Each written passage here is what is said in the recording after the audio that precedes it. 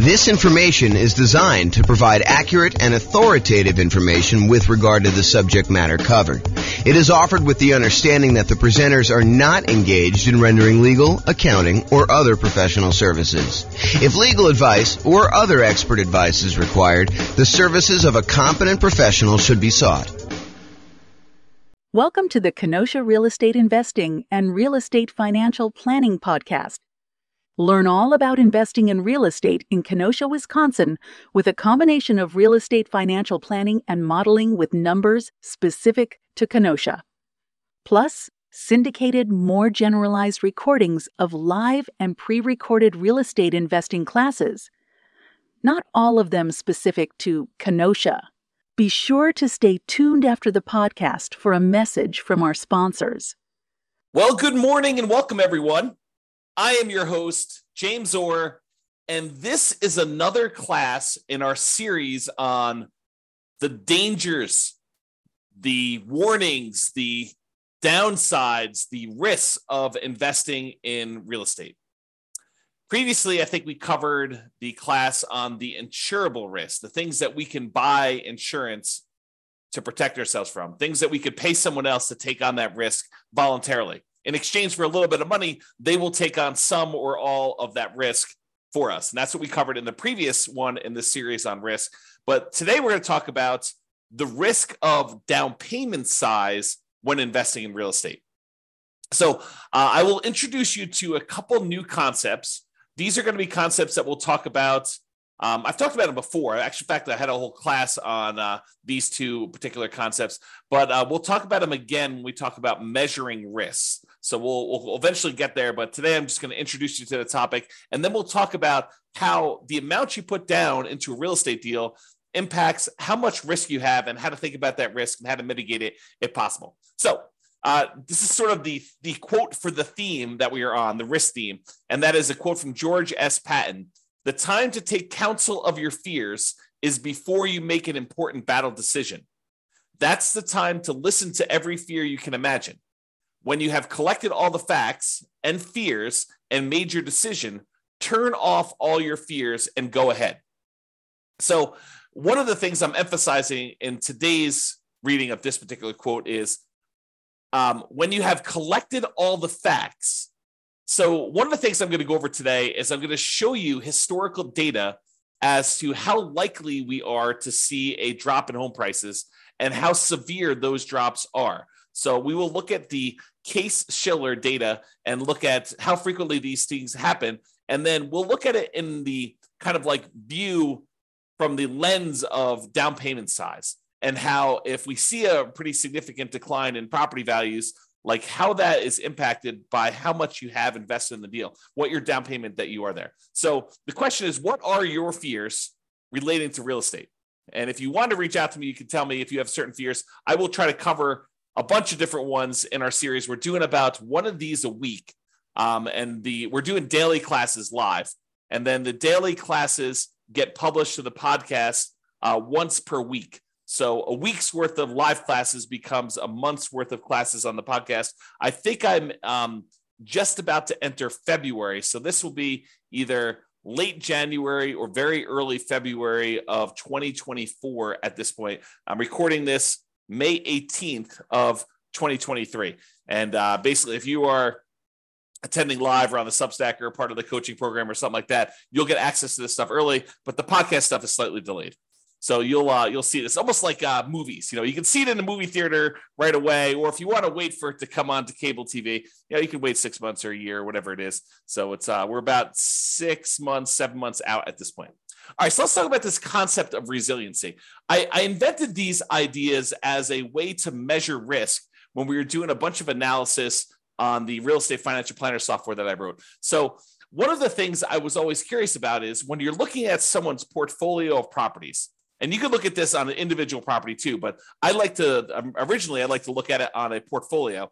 And I wanted to know how resilient someone's portfolio was to a decline in rent or to a decline in home price. And for rent, it was like, how much can rent decline before they would have negative cash flow? And I like to think about it in terms of two things. I like to think about it in terms of the dollar amounts that rent can decline, and then also the percentage. Because I think thinking about those in both ways is important, and it's slightly different.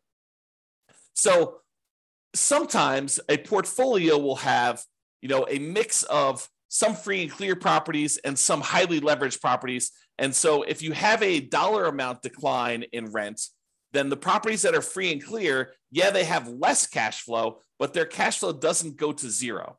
And in that way, when you think about like how much it can decline over when you have a free and clear property, they are very resilient to a drop in how much rent is being collected before they would have any type of negative cash flow. But the ones that are highly leveraged, that only have, $50 a month in cash flow or $100 a month in positive cash flow, if rents were to drop by $50 or $100 there, then we could actually see negative cash flow.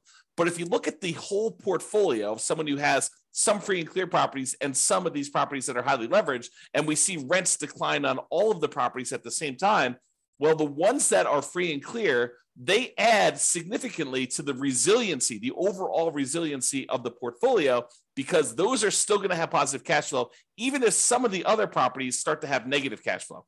So imagine you've got $1,000 a month coming in from some of these free and clear properties, but these other ones only had $50 a month coming in positive cash flow. If rents drop by, let's call it $100 a month, the ones that were free and clear may drop to $900 a month, and the ones that had $50 in positive cash flow, now they're negative 50. But still, overall, the portfolio is positive, provided you have enough of the free and clear compared to the number of, negative ones or the number of very highly leveraged ones you have. Okay, so this concept of rent resiliency is important for looking at your overall risk in a portfolio. You could have $10,000 a month in positive cash flow, but if it's made up of all $50 a month, per door type of cash flow, and then rents drop by $50 a month on your kind of like entire portfolio, you could go to zero cash flow overnight. You could go from having $10,000 a month because you had whatever that is, 200 doors at $50 a month. And now all of a sudden you have zero cash flow just because rents declined by $50. That is not a very resilient type of portfolio. Okay. So you want to think about how you structure these things when you're thinking about your overall portfolio and how resilient you are. Now, why do I bring this up and why am I having this discussion about rent when I just told you the topic of this class is about down payment? Well, because down payment size is related to how resilient you are. The more you put down, in general, the more resilient you are to drops in rent and also to drops in price. Because the price resiliency works in a similar way. It talks about how much prices on properties can drop before you'd have negative equity, before you'd be underwater, before you'd be upside down on your mortgage, where you owe more than the property is worth. Imagine for a minute that you bought a property all cash. Well, in order for you to have negative equity, the property value would need to go to zero because you don't have a loan on the property. Okay. But if you had a property where you bought it with nothing down, you got a VA loan, and then the next year property values went down 5%, which isn't unreasonable. It's not an unusual thing to have property values go down by 5%, which we will talk about in detail here in a moment. But if property values decline by 5%, now you're upside down. Now you have negative equity in that property, but you also had nothing in the deal. And this is sort of the concept we're going to talk about here, is that when you put nothing down, you're not losing any of your own money directly, at least not in the immediate time. If you hold out through the time period, then you might not lose any money at all if you wait for the market to recover. Okay. So this concept of how much you put down impacts how resilient you are, both in terms of rent and price. And rent is a little bit of a less direct one, but it is still related. It's still correlated. The more you put down, the more you have invested in the deal, the more resilient you are in general. To both rent resiliency, how far rents can drop before you have negative cash flow, and also the price resiliency. Okay, so that's why we're sort of talking about these, and that's why we're going to discuss Case-Shiller. So Case-Shiller, this is a chart from John Wake's website, realestateDecoded.com. If you ever want any charts on the Case-Shiller stuff, John does an amazing job of putting out some updated charts whenever they update the Case-Shiller indexes. He updates all of his charts on there, and they're really, really good. You can drill down into most major metropolitan city, kind of like MSA areas, I think is how they break it out. But you can go look at all the different ones. And basically, I just pulled one of, I don't know, 24 charts that he's got up here. And some of them are really, really, really good. Like I should do entire classes on some of the charts that he has. They're just that good. But this one basically shows you home price appreciation. And what home price appreciation will measure is what is the change in value over the previous 12 months of homes in the various markets. And I basically highlighted the entire USA. So we're using the entire United States, although you could go look at individual cities and see what I'm talking about here. And I'll make a comment on that in a second. But what it basically does, it shows you like, what is the change in value in home prices? When it's positive, we're thinking it's a positive appreciation or the property value went up. Okay, so all these numbers above this zero line are showing you where the market actually gained year over year, where the property values increased from the previous year on that. And the ones where it's below zero are the times when the property values actually went down in that marketplace. So they went from a year previously, they were higher than they were in that year. Now, just eyeballing this, I want you to understand that, there are lots of times when home prices went up, this is probably 8%, 9%, 7%, somewhere in there. And then there are times in 1991 where this is, slightly negative here, where property values had gone down and then they kind of went up for a while, and they stayed up for, I don't know, whatever that is, a decade or two. And then it kind of went down here and it's kind of really, really low. And we had this big negative dip here in the 2008, 2009 period. And it was still low, going into the 2011 period. And then it went back up above and we started seeing positive appreciation. And then over the last few years, we've seen pretty massive positive appreciation, like record-breaking ones, at least in this scale, going back to 1987. And then we're kind of down low again, where we're seeing very little appreciation, or in some markets, we're seeing the negatives. So all of these really faint lines in the background, those are individual cities. And you can see even when sometimes when the U.S. market is, doing okay appreciation-wise, 3% or so, sometimes we have some markets that are actually seeing negative appreciation or property values declining.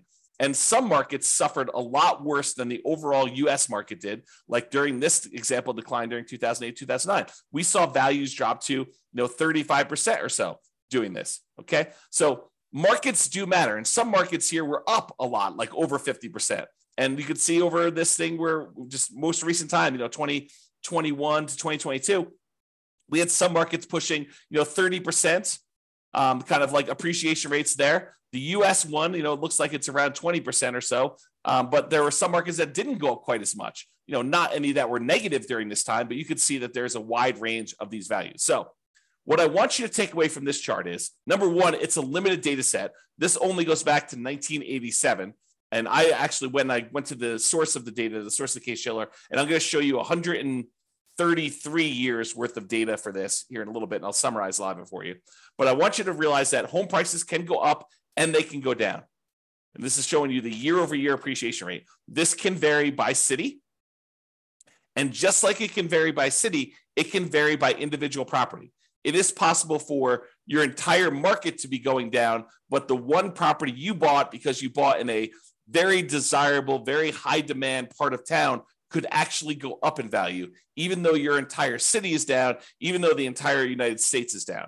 It's exceptional, but it can happen.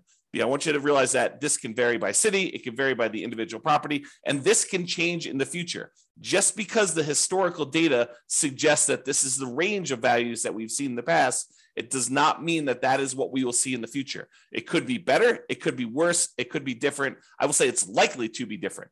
There's a saying, I think it's attributed to Mark Twain, but the history does not repeat itself, but it rhymes.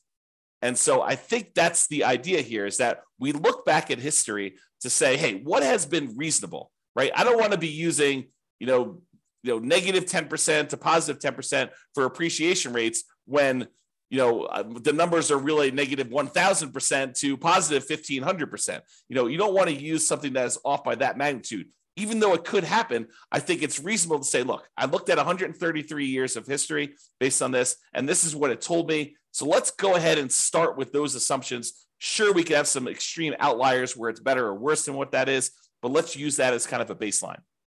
Okay, So now what we're going to do is we're going to look back over 133 years worth of data to determine what's typical in the past. But before I do that, I just wanted to show you this really cool chart that they've got on the Yale.edu website for the Case-Shiller stuff. And this chart just shows you the historical interest rates, what interest rates have been since 1890, going all the way up to 2023, I think is where we are right now.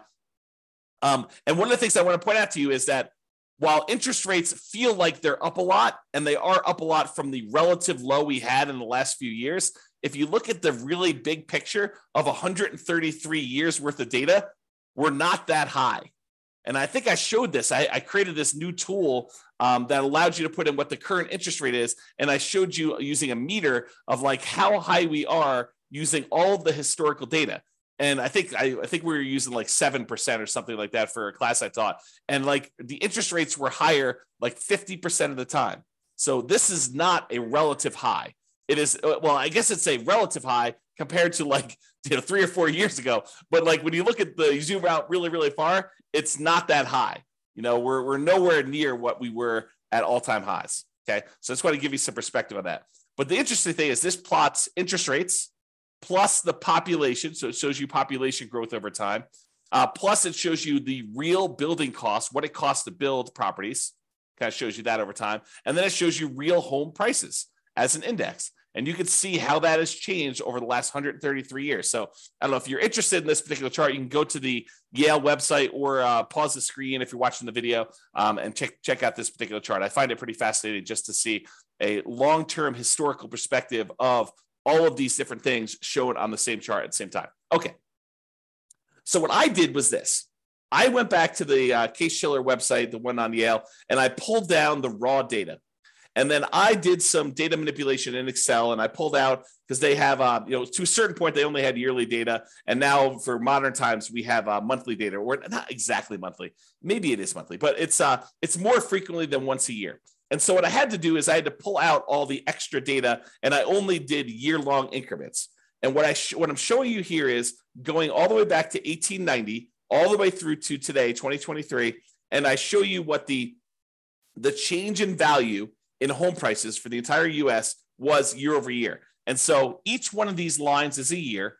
And you can see in 1891, because I basically measure 1890 to 1891, it was like almost negative 10% in property values. And then the next year it was up, and it was probably whatever this is, 2% or so. And then the year after that, it was up probably 4%. And then the year after that, it was up like 16%. But you could see the range of values. Now, this particular chart is not adjusted for inflation. So I forget which one is nominal and which is real, but this is the one that is not adjusted for inflation. So these are the non-inflation adjusted changes in value over time for the property. So you can see there's a whole bunch of lines that are positive where properties went up in value, where they appreciated, and there's a whole bunch of ones where they're negative, although there's a wide period here where there's not very many negative, and it's not very significant negatives if they are. Pre-1940, there's a bunch of negatives. After 1941 or so, and after, 1942, for a while, there's a little couple dips here, very small dips. And then 2008, 2009, 2010, 2012, just looking at it, eyeballing the data, those were exceptions to a very long period where property values were just up to the right. Okay. So you could kind of see that in this chart if you're doing that. And then we have this kind of like more recent time where we see a pretty significant appreciation. Now, I also took the average appreciation for this time period, the median appreciation for this time period, and the compounding annual growth rate for this time period. So the average of all of the appreciation rates, the year over year appreciation rates based on Case-Shiller data for the entire United States is 3.61% per year. So you'll notice when I do a lot of my analysis, all the modeling we do for the real estate financial planner software, I use 3% for my long-term appreciation rate on properties. Okay. The average was 3.61. The median was 3.33. So I think 3% is probably a little bit conservative. And then the compounding annual growth rate was 3.37. Okay. So another way to think about that is property values are growing at a compounding annual rate of 3.37% using the data for the last 133 years, going all the way back to 1890. And this is not inflation adjusted. Okay. Now you're like, but James, what about inflation? Certain times, if inflation was really, really high, then this really wasn't a 10% increase. It may have been only 2% greater than inflation. Well, I'm so glad you asked, because I also did the inflation adjusted version of this as well. And it shows you how much property values changed, also taking into account what inflation was in that year. So if property values went up 4%, but inflation that year was 3%, then this chart would show you 1%, or the difference, the amount over inflation that it was. Okay. And so you could see how the inflation adjusted numbers get modified. The average when we pull out inflation was 0.79%. So property values went up on average 0.79% per year over what inflation was. Is another way of saying that. Okay. And then the median was 0.07%. So property values on median, the middlemost value of all 133 years worth of data, was 0.07% above what inflation was. So when I tell you in another class or other classes where I talk about, property values going up, and I tell you, look, the data that I've looked at suggests that property values tend to keep pace with inflation, this is what I'm talking about. I'm looking at 133 years of historical data in the United States. Sure, your city can be slightly different. Sure, your individual property can be slightly different. But I'm telling you, for looking at the entire United States, 133 years of history, I'm telling you that on average, property values only went up 0.79%, less than 1% above what actual inflation was. And on median, it only went up 0.07% above what the inflation rate was. And some people argue this. You'll read like a newspaper article or a magazine article, and they'll talk about how, real estate barely keeps up with inflation, so it's really not a good investment. Oh, I beg to differ, because if you're buying a property and you're putting, 20% down or 25% down or even 50% down on the property, and that investment is just keeping pace with inflation, well, you're leveraged. You only put, let's use an actual example. You have a $100,000 property, you put in $20,000. If inflation was 3% and the property actually went up 4% in value, then the property value went up $4,000 on $100,000. Okay. But it really, for inflation reasons, it only went up $1,000. Okay. That's fine, because now you invested $20,000 and you got a $4,000 return, not adjusted for inflation, or a $1,000 return adjusted for inflation. You made $1,000 on $20,000. That's 5%. That's after inflation. So the point is, you're leveraged. You're getting a 5-to-1 return because you are 5-to-1 leverage. You put down 20% or 1/5 of the property value. If you put down half, you'd be 2-to-1 leverage. If you put down a third, you'd be 3-to-1 leverage. If you put down 5%, you'd be 20-to-1 leveraged. If you go and you do the nomad strategy, you get 20-to-1 leverage. So you're getting 20 times what the leverage factor is. Okay. So when we talk about this, if property values are keeping pace with inflation, that's awesome if we are leveraged, because it means we're getting a leverage return above inflation. Okay. So the compounding annual growth rate for the inflation adjusted one is 0.56% per year. Okay. Now, I just wanted to show you these so that you can understand how inflation adjusted works and how the inflation one works. So you can kind of see these. If you want to kind of pause the chart, you can look at those and get a feel for all the stuff. Okay. Now what I did is I said to you, okay, we can look at this chart and we could say, okay, how many of these were, below, what did I do here? Below 15%. Whoops, right here. Below 15% decline. And we could add up and try to figure out how many of these were below 15%. And we could see that there were 8 that were in this range of negative 14.6 to negative 9.6 appreciation rate. So there were 8 values where they were below these numbers. Okay. And there were 17 values between negative 9.6 and negative 4.6. So 17 times out of 133, we saw this range of appreciation rates. And there were 46 years out of 133 is a better way of saying that, where it was between negative 4.6 and 0.40. So almost zero. Okay. And then 34 years out of 103, where property values went up basically somewhere between 0 and 5% and change. And then 20 years where property values went up between 5.4% and 10.4%. And then there were 5 years where it went up between 10% and 15%. I'm rounding. And then one where it went up between 15 and 20, one where it went up between 20 and 25, 0 where it went up 25 to 30, and one where it went up between 30 and 35%. Okay. I rounded to make it a little easier to say it. But if you want to look at the chart, you can see the actual data, okay? And it shows you that these are the more common numbers because they occur more frequently. And this is the range of what we might expect to see. There's times when property values go down.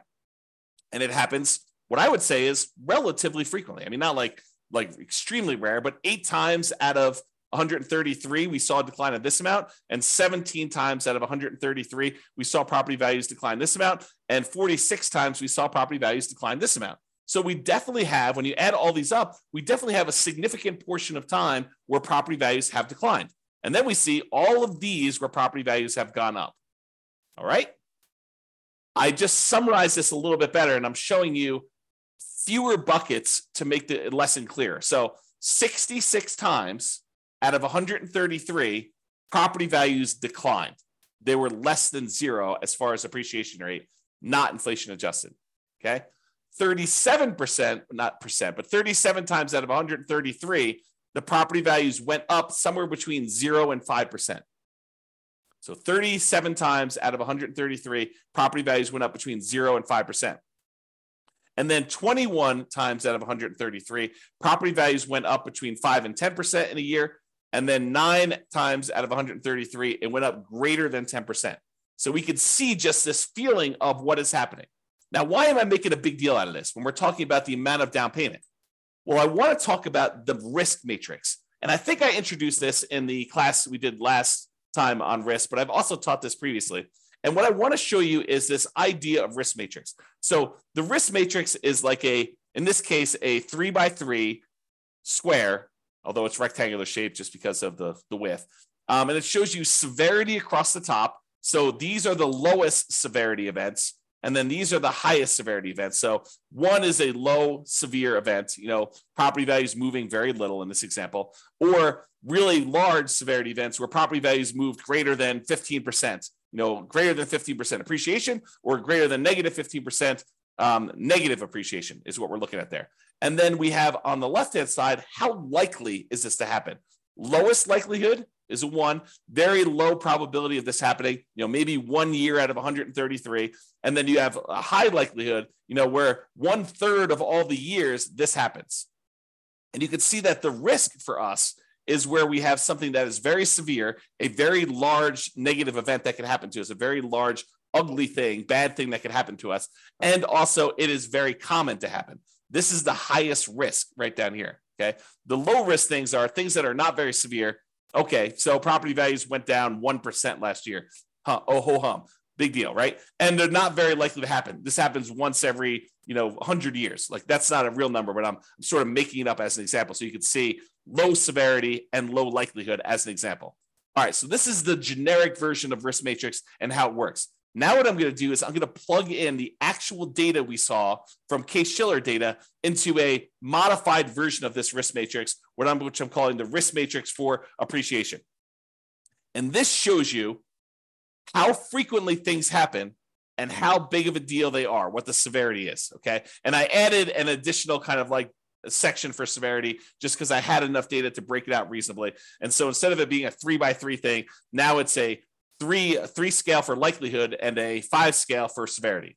So severity 0 means that the property value went up, okay? Because that is not a bad thing that could happen to us. I basically said, okay, this is not a severe negative event. So I'm saying, look, these are increases in property values. So a severity of 0 for us in this particular discussion is property values actually went up and it wasn't a bad thing for us, okay? And so the likelihood, the lowest likelihood for us to actually see property values go up here, the lowest likelihood is we're likely to see a greater than 10% increase in property values. That happens 7.7% of the time.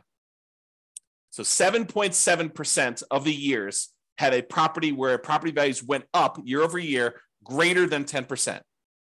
Okay, so not very likely, only 7.7%, but the increase was positive. Okay, now the next likelihood is 15% of the time, property values went up between 5% and 10%. So we saw an increase of property values between 5% and 10%, 15% of the time. And then the most likely, again, with no severity, property values went up 0 to 5%, like a small increase in that sort of inflation range, 0 to 5%, 25.6% of the time. So about a quarter of the time, property values are increasing between 0 and 5%. Okay. About 15% of the time, they're increasing between 5 and 10%, and 7.7% of the time, they're increasing more than 10%. So if you're thinking to yourself, look, I'm modeling my properties, I'm doing my deal analysis, and I want to use 10% for my property appreciation. You're basically saying, hey, based on 7.7% of the historical data, property values went up greater than 10%. But you think it's a good idea to use that number for your modeling, especially modeling out over a very long number of years. Probably not a good idea. If you want to go and you want to use a reasonable number, I'm using this sort of like 0 to 5% number where 1/4 of the time, so I usually use 3%, 1/4 of the time, the property values are likely to do that. Now, are there times when they decline? Yes, I'm so glad you asked. So as far as severity goes, there's a small decline, which we'll call 0 to 5% decline in value. There's a medium decline, which we'll call 5 to 10% decline in value. And then a large decline, which is 10 to 15%, and then catastrophic, greater than 15% decline. Okay. So for a small decline, 0 to 5% drop in property values, that happens 34.6% of the time. So 34.6% of the time, we are likely to see a property actually drop a little bit in value. So 1/3 of the years, historically, and it doesn't all happen in a row, as you've seen, but sometimes we get into these trends where it happens right back to back to back to back, and then we see a period of prosperity where property values are going up for a long period of time. But we've seen a 0 to 5% decline in property values 34.6% of the time. Okay. Now, if we add all these up, 25.6, 15, that's like 40. This is 40 plus 7. We'll call it 40 plus 8. So 48% of the time, property values are going up. 34.6% of the time, property values are dropping between 0 and 5. Okay. Now, the medium decline, and by the way, this is a likelihood, it's relatively likely. It's a high likelihood event, which is why it's this bright orange, right? Bright yellow, right? Now, this next one is a situation where we have a medium likelihood. The probability is sort of in that mid-range, but it's a more significant drop, a drop between 5 and 10%. A 5 or 10% decline in property values happens about 12.8% of the time. Okay, so about 12.8% of the time, a little more than 10%, we're seeing property values go down between 5 and 10% in a given year. And then as far as large decline goes, between 10 and 15% decline, that happens very infrequently. So it's a low likelihood, but a very severe thing for us, having property values go down 10 to 15%. That happens 6% of the time. Okay, 6% of the time. And we've not seen, according to the US historical data, remember each city's data will be different, and we've seen catastrophic declines in other cities. But as far as overall US data goes, we have not seen 0% of the time a greater than 15% decline, which I think is interesting, right? So these fears we have about things are relatively low probability type events. Not that they can't exist, not that they won't happen, but they're relatively low. So when we look at this, we think to ourselves, okay, what does this mean for me in terms of down payment? And how is this risky for me? Okay, so we introduce these ideas of resiliency. How much can the price decline before you have negative equity? Well, now we better understand how frequently property values are likely to go up and how likely they are to go down. Just look at the last 133 years of historical data. Not saying that the future won't be different, but this gives us an idea of what that will be like. So we could look at this and say, look, if I'm putting large amounts down, how does that impact me? If I'm putting medium amounts down, how does that impact me? If I'm putting nothing down, how does that impact me? And how does it impact if I'm putting little down? Okay, so we can look at that and say, how much price can decline before I have negative equity? And what does that even mean to me as far as a risk? And then rent resiliency, because how much you put down impacts how much cash flow you get, because they're correlated. The more you put down, the more likely you are to have positive cash flow. The less you put down, the more likely you are to have deferred down payment or negative cash flow or lower cash flow. Okay, so rent resiliency is related to how much we put down. You both get a better interest rate by putting more down, and you also are borrowing less, so the amount you're paying actually goes down. Okay, so if you have no money in a deal, if you put zero down, what are you risking if we see these declines in property values?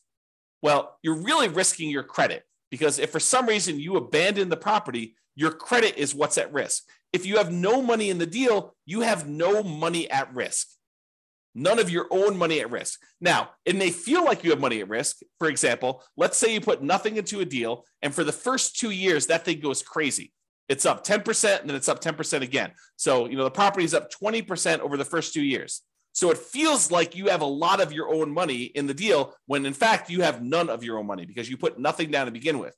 And now you have equity because the property value went up over 2 years. Maybe you paid down a little bit on the loan, so you actually have a little bit of equity there. But really, if the property values were to drop multiple years in a row and you actually have negative equity now, the property value drops below what you owe, did you lose any money?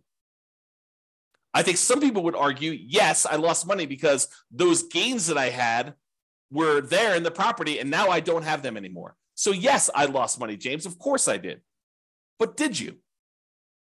You don't really realize those gains until you sell the property or you do some type of cash out refinance.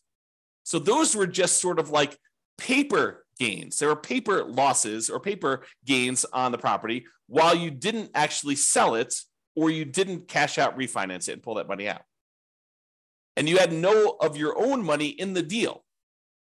Now, if you abandon the property, let's say property values, they drop in half. So you're up 20%, now they dropped in half. So now you're whatever that is, negative 40% down or something like that, right? So you're down 40% from where you were originally. And now you're like, I'm upside down in this property. It's hemorrhaging cash flow. I can't get it rented. It's almost not worth doing. I could go buy a property next door for, the half of, almost half of what I was buying the other properties for. Maybe I should just jettison this and leave. Well, what are you risking? You're risking your credit. Because if you had a loan on that property and it was tied to your credit report, you're risking that. And then you got to value, what is your credit worth? What is it worth to have a foreclosure and or bankruptcy on your credit? It limits what you could do for whatever it is, 5 years, 7 years, and doing certain things. Your ability to get certain loans comes back relatively quickly. FHA, I think you could do that. Don't quote me on this, but from memory, I think it's like 3 years or something. You can get an FHA loan. Maybe it's even 2. Go check with your lender if you've got questions about that. I don't remember what it was, but you could go get loans after this happens. And you could buy properties creatively, technically, right? I mean, you go and negotiate directly with a seller. The seller doesn't say to you, hey, listen, it's a 3-year term for me to wait for a bankruptcy. No, they'll negotiate with you and they feel comfortable doing the deal. And maybe you give them enough down payment. Maybe they're like, hey, it doesn't matter if you had a bankruptcy or foreclosure yesterday. I don't care. Or maybe you structure where you put together a LLC partnership and you and your partner are buying things and you're a half owner of the LLC and they've got great credit. And the seller is negotiating and they're looking at their credit to determine if you're qualified, even though you're buying an LLC. I mean, who knows, right? There's all sorts of what ifs here. So what is your credit worth? I think credit's important. It's a great tool for being able to get deals done and for getting great rates and lower PMI and all those other factors that go into things. There's rewards for having good credit, but you got to measure what that is in terms of the risk you have when you're thinking about putting nothing down or little down in the deal. Okay. Now, by putting little or nothing down in the deal, you're much more likely to have negative cash flow in this case, which means your ability to hold onto the property is limited to your ability to continue to feed the property. If you have negative cash flow, that means that you need to come up with money outside of the deal in order to continue to fund the deal. You got a great job, you got great income, you got great, reserves that are protected. You're not at risk of losing those. Then maybe you're not that worried about that because you have great holding power. Now you're buying a single rental property. You've got negative $200 a month cash flow, but you have $1 million in CDs. Do you feel comfortable there? Probably. Even with drops in prices and drops in rents, regardless of you putting nothing down in the deal and having negative cash flow in that case. Okay. Now you have negative $800 a month cash flow and you got $5,000 in savings. Very different story. Very, very, very different story. Okay. And then measures of debt. When we're putting almost nothing into the deal, usually that means that we're going to have lower or negative cash flow, and our debt to income ratio is probably going to be worse than someone who has positive cash flow because the property is not helping them with their debt to income ratio. Right? Debt to income is going to be lower. Their debt to net worth, how much debt they have compared to their net worth, because they have no equity in this property, put nothing into the deal, their debt to net worth is going to be lower. So it's going to be more risky if we were to measure risk with debt to net worth. Debt to liquidity, they have really high debt. Maybe they have more liquidity because they didn't put anything more in the deal, but a lot of times they're putting nothing down because that is all they have to put down. Okay, so debt to liquidity may be impacted. And it may be impacted both ways. That's one that I could see you making a case. Look, I would rather keep $100,000 in reserves and put nothing into the deal rather than put $100,000 down, buy a property that, with 25% down, but not have any reserves. That would actually improve. That would be a choice to improve your debt to liquidity. Yes, you have really high debt, but you have really good liquidity, $100,000 versus you have no liquidity because all you've got is tied up in equity in properties, which would help with your debt to net worth, but it wouldn't help with your debt to liquidity. Okay. And then months of reserves. How many months of reserves do you have sitting on the sideline such that you have holding power and can handle things that come up? Can you handle repairs and vacancies and capital expenses and time to do marketing for your properties? Months of reserves is kind of like almost like a special ability, a superpower that allows you to kind of like hold through a lot of these different things. Okay, so when you have no money in the deal, zero down, and property values can decrease, as we just showed, how risky are you and what are your risks associated with that? That's what we just covered. Now, let's go to the other extreme because everything else is going to be in the middle. The other extreme is you buy a property for all cash. You put 100% down. Well, if property values decline and you put 100% down, you are much less likely to have any credit issues because you don't have a loan, right? No loan means you don't have any credit issues. There's nothing for you to be foreclosed on except for taxes on a property if you choose not to pay property taxes or HOA, right? But you're probably not going to have any credit issues based on that, provided you're paying all your bills. There's no immediate loss of money. You buy a property and the property value goes down and you bought it for all cash. Did you lose money? On paper. But you did not necessarily lose any of your money because if you wait 5, 10, 15 years and we look at this historical stuff, it shows that it's likely to come back. When we looked at the compounding annual growth rate numbers for this, even with the one adjusted for inflation, it's still positive. So property values are historically, over the last 133 years, they're likely to come back. It may take time. And if you think about it in the short term, you lose interim equity in the property. And if you have to sell for some reason, if you're forced to sell, or is your plan to sell, or you do sell just because you get scared and don't want to continue on, then you will have a real loss then. You will realize that loss if you sell. However, when you put 100% down, you are much less likely to have negative cash flow, and you're much more likely to have better, improved holding power. Because the more you put down, the more likely you are to have positive cash flow, even if you have to drop rent in order to get a property occupied. Now, as far as other measures of debt, your debt to income, that is likely to improve because the amount of income you're getting on a property and the fact that you have no debt on it probably help your ratios. From a debt to net worth perspective, you again have no debt on the property and your net worth is also higher because you have this money tied up in the property. So that gets improved.